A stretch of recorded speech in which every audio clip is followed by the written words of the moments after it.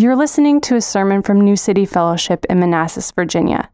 New City Fellowship is a diverse community that proclaims the gospel and makes disciples for the glory of God and the renewal of our city. For more information, visit newcityfellowship.net. Our scripture reading this morning is coming from 2 Kings, the 6th chapter, 1 through the 6th verse. It says this: Now the sons of the prophets said to Elijah, "See, the place where we dwell under your charge is too small for us. Let us go to the Jordan, and each of us get there a log, and let us make a place for us to dwell there." And he answered, "Go." Then one of them said, "Be pleased to go with your servants." And he answered, "I will go." So he went with them. And when they came to the Jordan, they cut down trees. But as one was felling a log, his axe head fell into the water. And he cried out, "Alas, my master, it was borrowed." Then the man of God said, "Where did it fall?" When he showed him the place, he cut off a stick and threw it in there and made the iron float. And he said, "Take it up." So he reached out his hand and took it. Bless God's word this morning. This is his word. This morning I have the privilege of Toomer. Will and Jeff actually attended seminary together. And Jeff has planted a church in Alexandria, Virginia, which is a transit church. He planted that church in 2012, and it's Acts 29. He's married. He has 3 kids. He has 2 boys in college, and he has 1 daughter in high school. He loves God.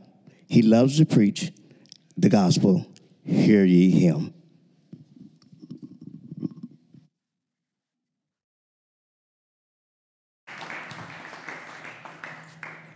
I kind of like that. That's short and sweet.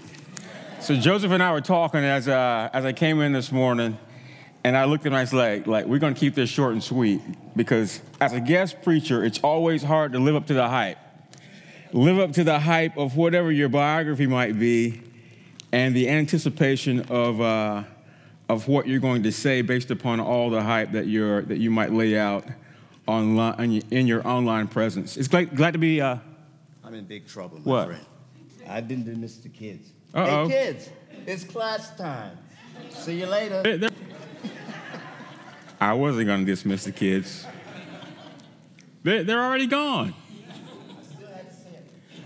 Yeah, all that to say, it's good to be back with you all. I couldn't remember when the last time I was here. I know we were wearing masks, so you all look different this time.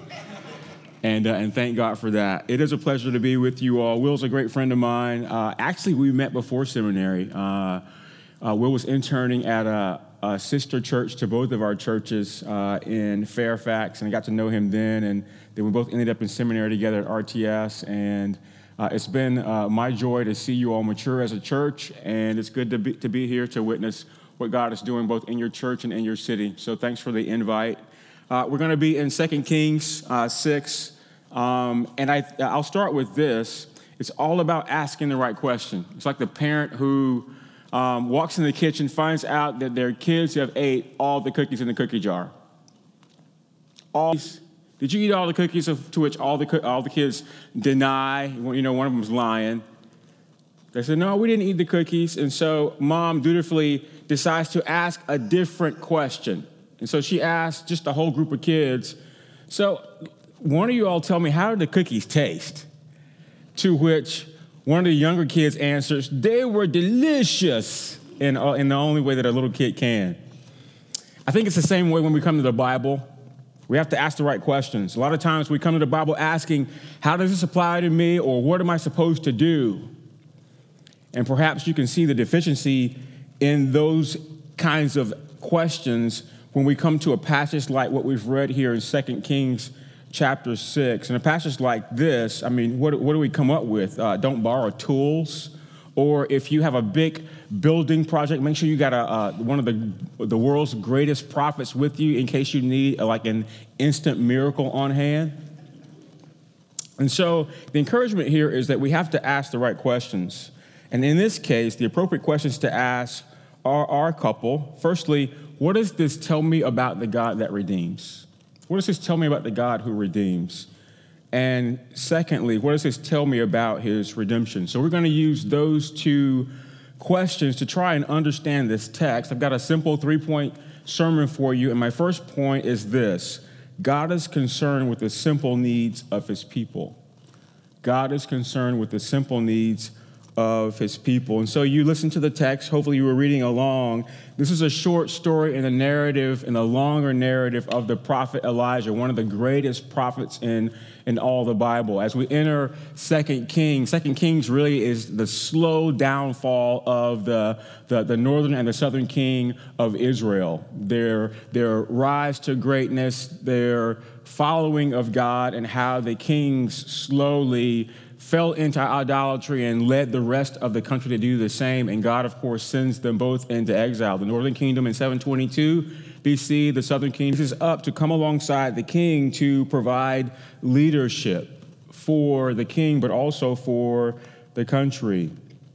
We don't get much explanation of this in Scripture, but Elijah is said to be a leader of the school of the prophets. The way that this text kind of coins it, and the way that you'll see it written in most of 2 Kings, is he is leading a school of the prophets. And so these the sons of the prophets, they come to Elijah and they ask him for both permission and help in regards to something that they want to do. You see, they tell him they need to build a bigger dormitory. The sons of the prophets are basically a seminary.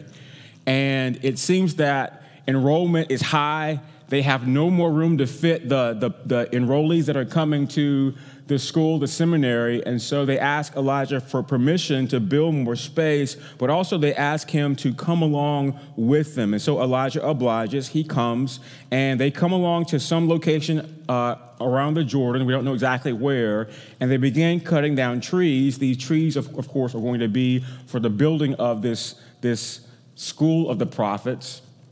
And one man, we don't know his name, he's cutting with an axe. He's cutting a tree. He rears back. He's going to probably chop as hard as he can, chops down a tree, and the axe head flies off behind him and ends up in the Jordan River.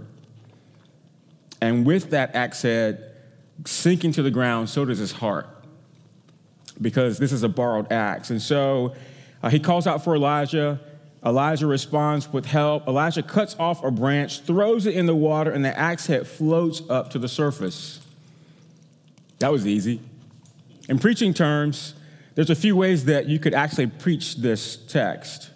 The obvious theme is one of miracles, because Elijah, he's just performed a pretty cool miracle. How would you like to see gravity be defied and something that shouldn't float come up to the surface of the water? That's what he's actually done. And if I were going to preach it like that, I'd focus on the should not float to actually do so. And the main idea of my sermon would be to exhort you that this stuff happens, that stuff like this, it can happen. Believe the scriptures. This is God's word. More so, believe in God. And that wouldn't be a heretical take on this text. Would you agree? So that's not the angle I'm taking today, right? And here's why. It's because that's not what most of you have trouble dealing with. Most of us in this room don't have trouble believing in miracles. We don't have a problem with miracles. We're people of faith.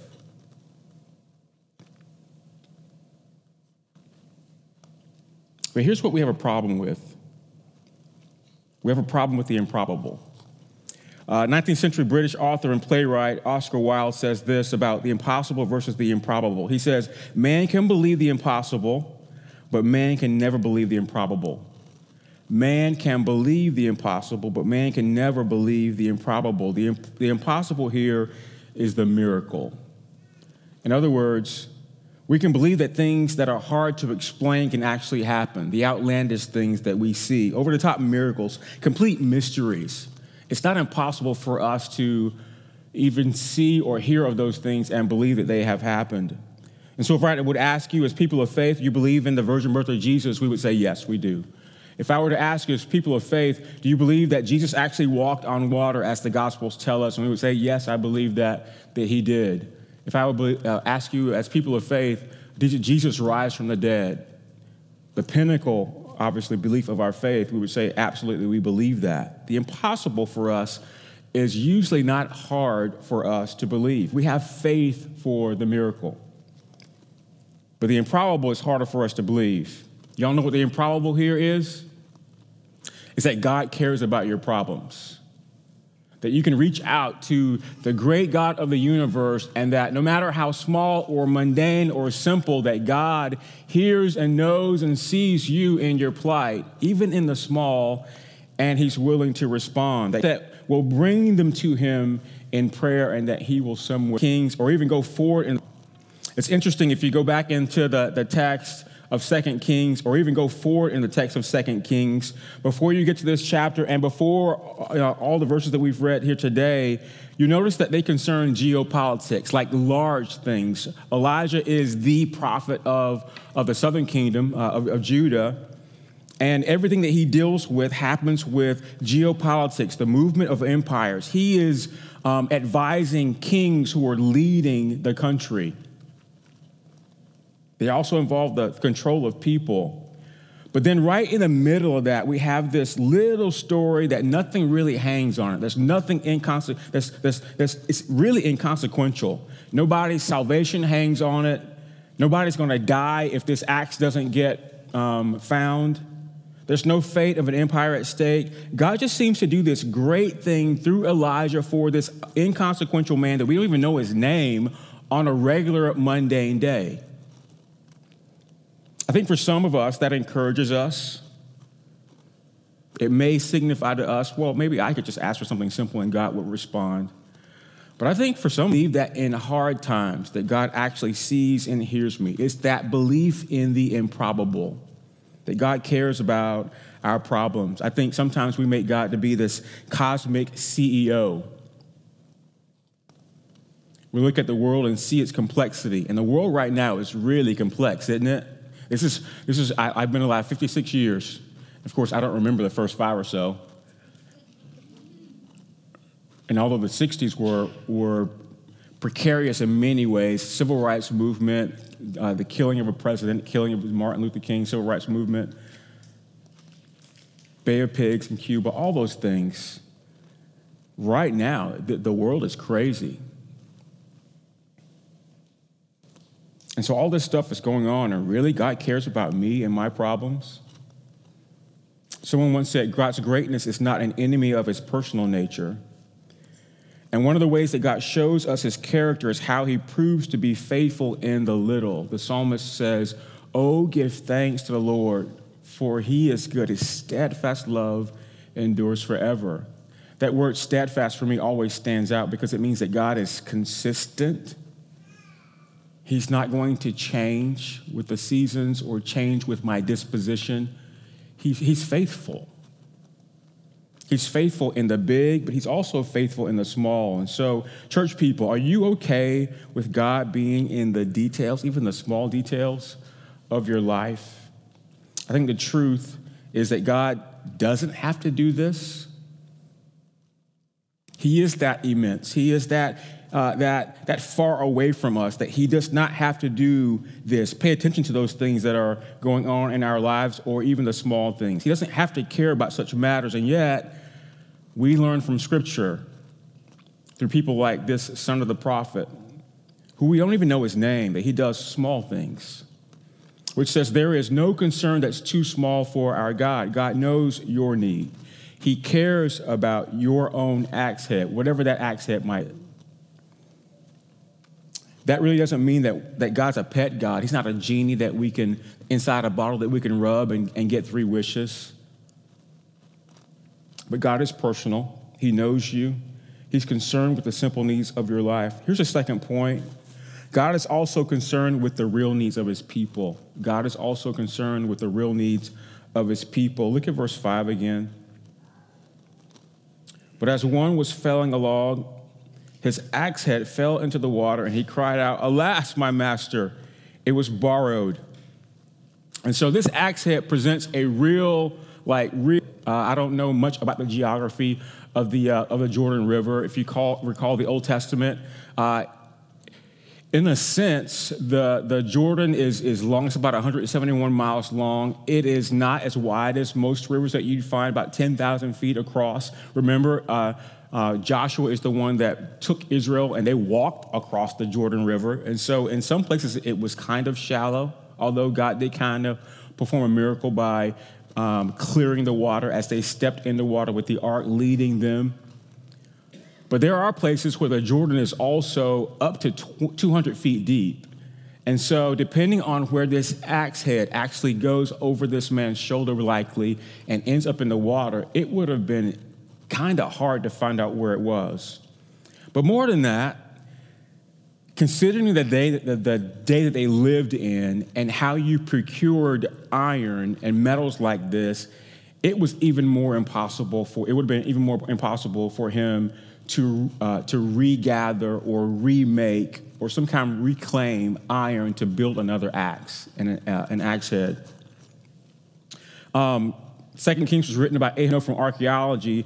Israel was behind the power curve when it came to all the complex details of mining to get the metal, of refining it, just all the complex details of being able to secure metal like this. And so this man's crisis is not as simple as just going to Home Depot and getting another axe. And so when this man loses his axe head, he knows this is beyond his ability to pay it back if he doesn't get it back. What's presumed in our text is that these are simple people. They're scavenger-type people. They don't have much of anything. And so losing this axe head represents a favor that he can't return, a debt that he can't repay. And it's not only a real problem, it's a real concern. And my emphasis here is this is not unlike the real problems that you and I face on a daily basis. And when you're in that place, it can be a struggle to believe that God cares about your real problems. Like when something really happens in the moment and all you can think about, focus on, is that one problem, regardless of how complex or how simple it might be. I think one of the disconnects is that we have different ideas about what real needs actually are. If God is God, he's always making provision for the things that we need. Sometimes God provides, and we're like, well, Lord, that's not exactly what I was asking for. So I'm acknowledging that you did help me in a way, but could you help me a little different way? I think another disconnect appears in our prayer lives. The question is, what do we pray about and what do we not pray about? Have you ever thought about that? Like, there's something instinctual about us that we pray for certain things, and some things we just choose, I'm going to solve this in my own strength, in my own intellectual ability.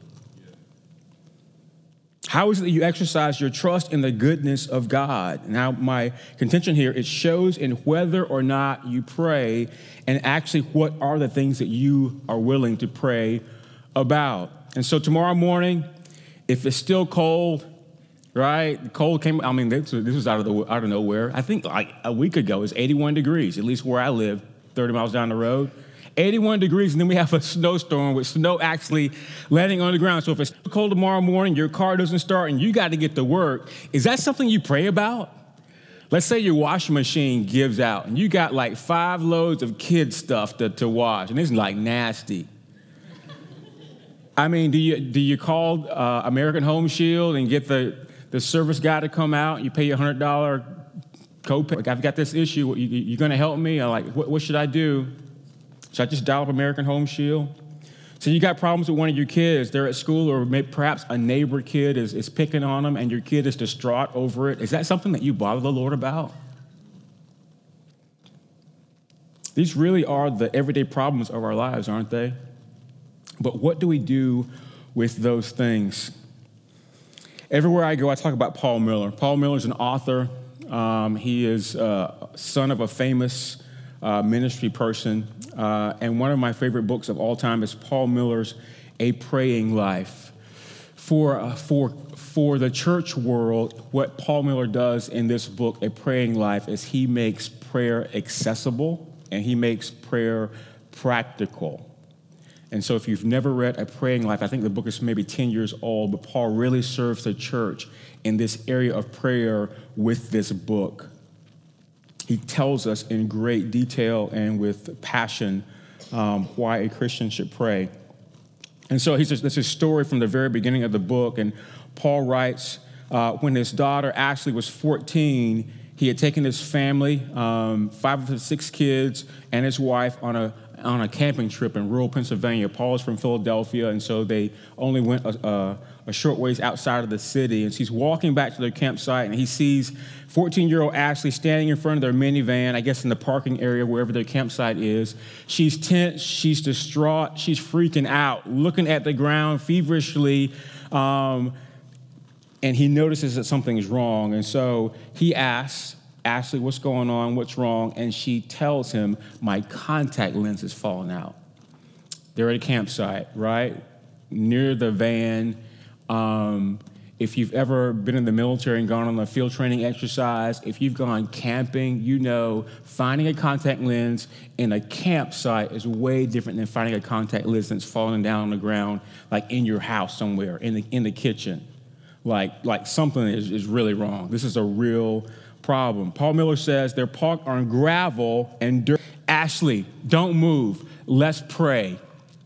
And she starts bawling, like she starts crying, bursts out in tears. And then she says, Dad, what good does it do? I've prayed for Kim to speak for 5 years and she still isn't speaking. Now that deserves a little backstory. He tells later in the book that he has a special needs daughter who has a learning disability. She has an auditory issue. She can't speak. She has trouble with fine motor skills. And their whole family had been praying for this daughter, Kim, just to be able to speak among all the other disabilities that she has. And that's been to no avail. In fact, he goes on to explain that his wife, they had put her in speech therapy for 5 years straight. And after those 5 years, his wife, Jill, says, we're done with this. This isn't going anywhere. And so that's what Ashley's responding to. They've been praying fervently for her sister, his daughter, to be able to speak, and just nothing has come of it. And so Paul Milne stops where he is, and he prays out loud. And here's what he says. He says, Lord, if you don't show up right now, we're in trouble. We need you. Ashley needs you. The family needs you. We need your help. We're in trouble. His daughter, Ashley, had grown tired of a silent God. And Paul Miller decides, all right, God, you're not silent. In fact, I'm going to show my daughter that you're not silent. I'm going to pray out loud, asking for the very thing that we need right now in this moment. Remember Oscar Wilde's words? Man can believe the impossible, but man can never believe the improbable. I think the urging of Scripture, if you look at the breadth of Scripture from beginning to end, Genesis to Revelation, is for us to pray in all things, that there's nothing too small for us to pray about. There's nothing too hard for our God. To pray in everything, to ask, to seek, to knock.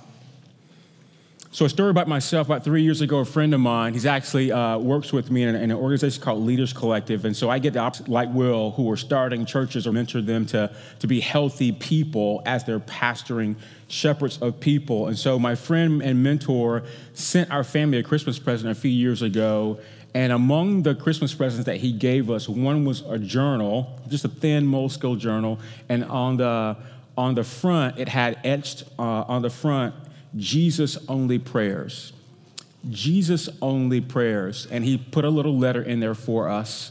And the letter explained, this journal is for you to capture your Jesus-only prayers. And a Jesus-only prayer, as his letter explained to us, are those things where you're in a situation or a circumstance that there's no way you can get out of that without God's help. Like you absolutely need the Lord's help and his movement in your life for whatever you're thinking about, praying for, whatever is plaguing you in life to come to fruition.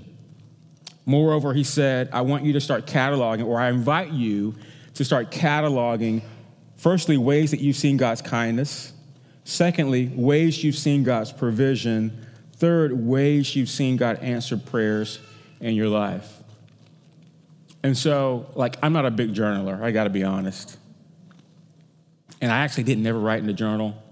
But I'm an iPhone person, right? And so I use my notepad all the time. And even now, you can look at my phone, and I created a memo in my iPhone notes, and it says Jesus-only prayers. And I got them all ticked off. And when the Lord responds, I just cross through it with that little S symbol on your iPhone.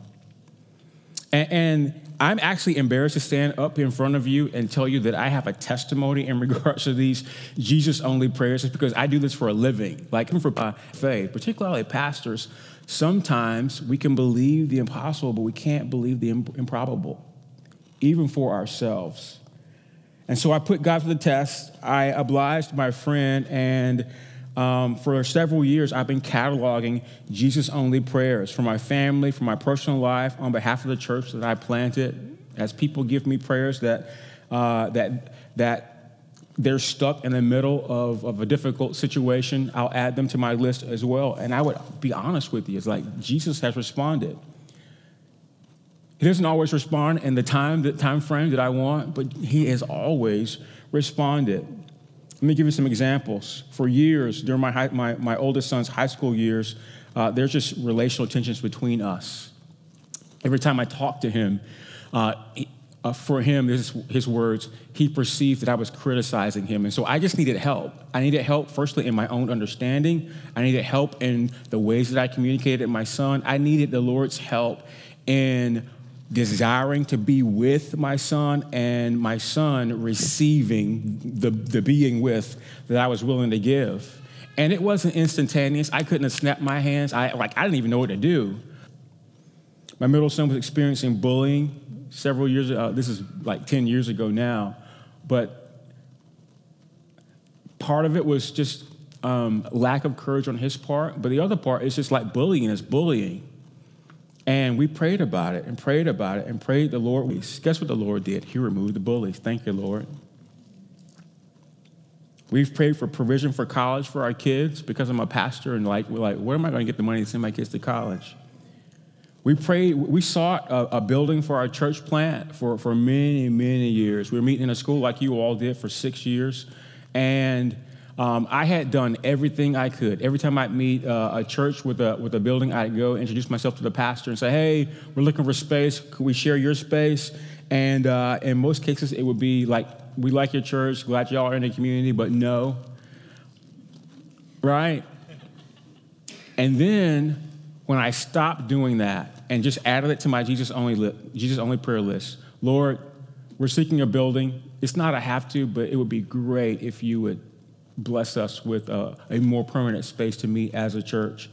And when I stopped trying and did a little more trusting, the Lord met us where we were. And we're in a wonderful facility now. Jesus-only prayers. God cares for the real needs of his people. Here's the third point, and I'll be done with this. Well, not quite. A little bit more. God cares in advance of our needs. God cares in advance of our needs. God is concerned with the simple needs of his people. God cares for real needs of his people. Thirdly, God cares in advance of our needs. Verse 5 again, but as one was felling a log, his axe fell into the water, and he cried out, alas, my master, it was borrowed. Verse 6, and the man of God said, where did it fall? And he showed him the place, and he cut it off with a stick and threw it there and made the iron float.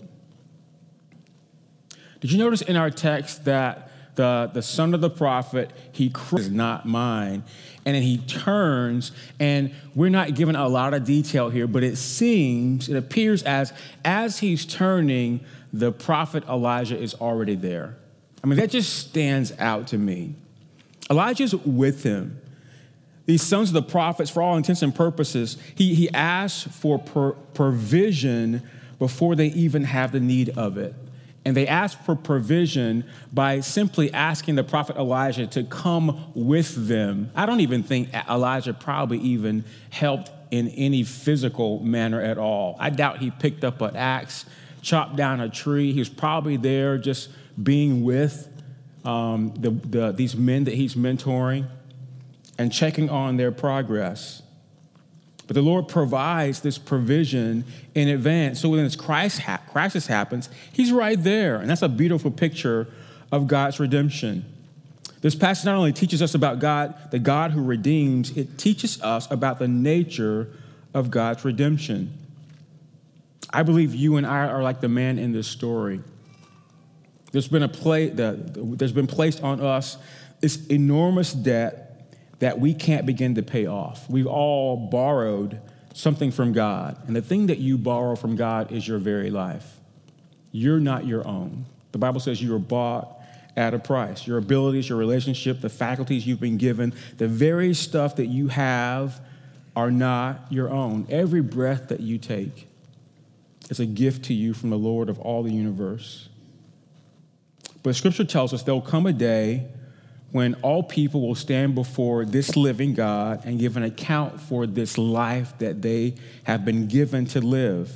You'll give an account for what you've done with that life. If you haven't placed your life and your soul in the care of the God who's the only one capable of paying for it, your borrowed life, you might as well have lost it in the bottom of the Jordan River. It doesn't matter if you're moral or immoral.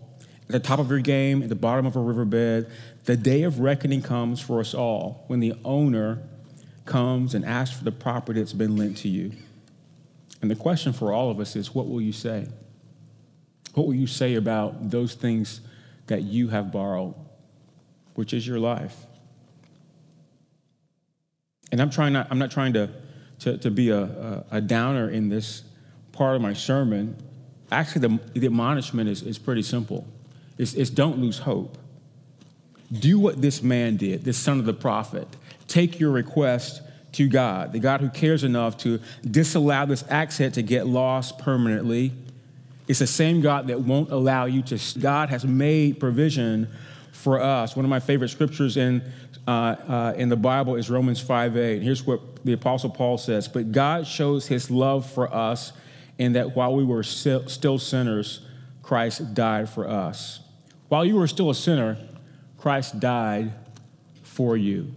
Provision in advance. And that's a common theme, this idea of provision in advance. And we see it in so many stories throughout our lives. One example is the musical The Wizard of Oz. You guys are musical people, like at all?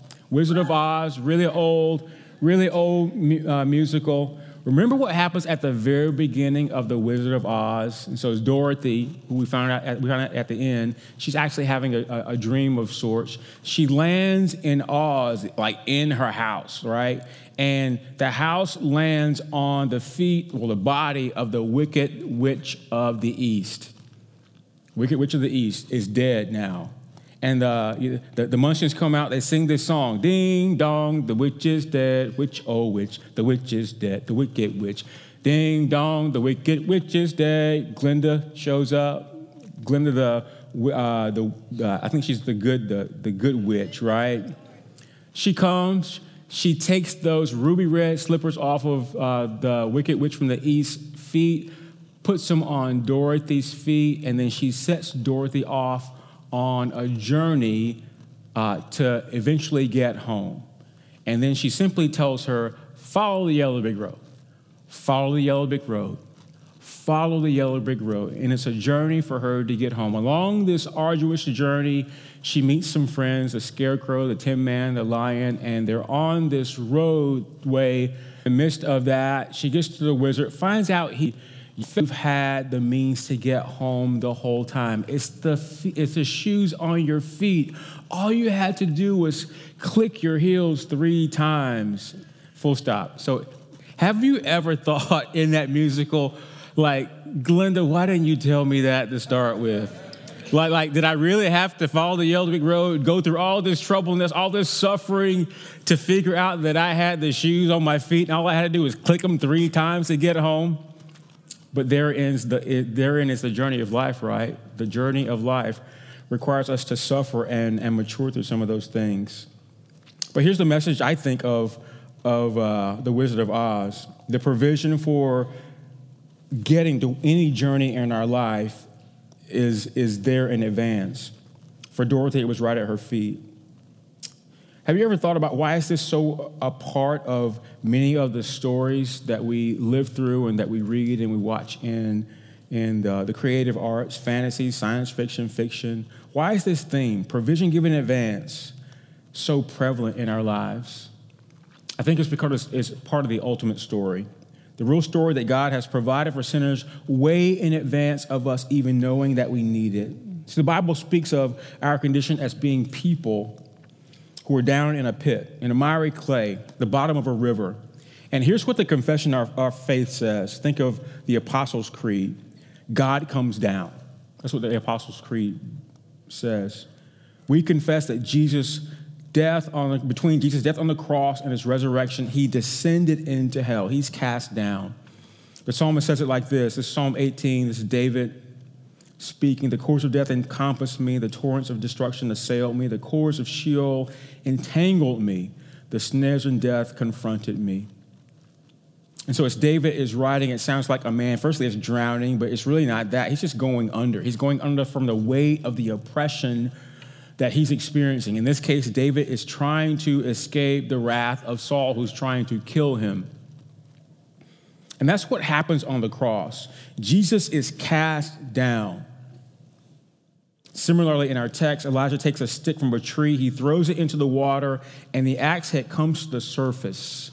Jesus, likewise, is cast into depths where we are sunk down. So this is such a picture of us, of Christ's provision, well in advance, before we even know we need it. But God shows his love for you, and that while you were still sinners, Christ died for you. The Bible tells you that everything you have and need for life and godliness has already been purchased for you. It's already been given well in advance of your need, like Ashley looking for a contact lens, like Dorothy trying to get home back to Kansas. It's right in front of you. And so the exhortation, I think, from 2 Kings 6 is to be like this man, this son of the prophet. We don't even know his name. He's inconsequential to the story. Have confidence that this is true for your life, that God holds your life, which means you can cast yourself on him. 1 Peter says he cares for you. And when you do that, you'll see how God provides for simple needs, for real needs, and he even provides well in advance for your greatest need, which is your need for salvation. He does it by giving us Jesus. Amen? Let's pray. Father, we're grateful for your word. I pray that it would not return void, that it would have the effect that you wanted to have in the hearts of your people. I'm grateful for New City Fellowship Church and how she's matured over these 5 years. I'm thankful for the opportunity to be amongst them and to relish in your word and through worship. Lord, we pray especially for those who are struggling with any kind of situation or circumstance, trying to decide what they should do about it. And the combination of this text is just to reach out to God, to give him the simple needs of our life. And Lord, just wait for you to respond. So we pray that you do that. God, I pray that those who are here and devoid of faith, God, that you ignite a spark in their hearts that they might hear your voice and they reach out to you, God, and you'd offer the gift of salvation. Lord, our leaders are praying for both simple things and complex things, about how they do ministry, or how they care for people in the congregation, about how they seek to change the tapestry of Manassas by just being a church present in the community. And I pray, Lord God, that you would meet them where they are, and that, God, you hear their prayer. We pray this in Jesus' name. Amen and amen. God bless you, New City.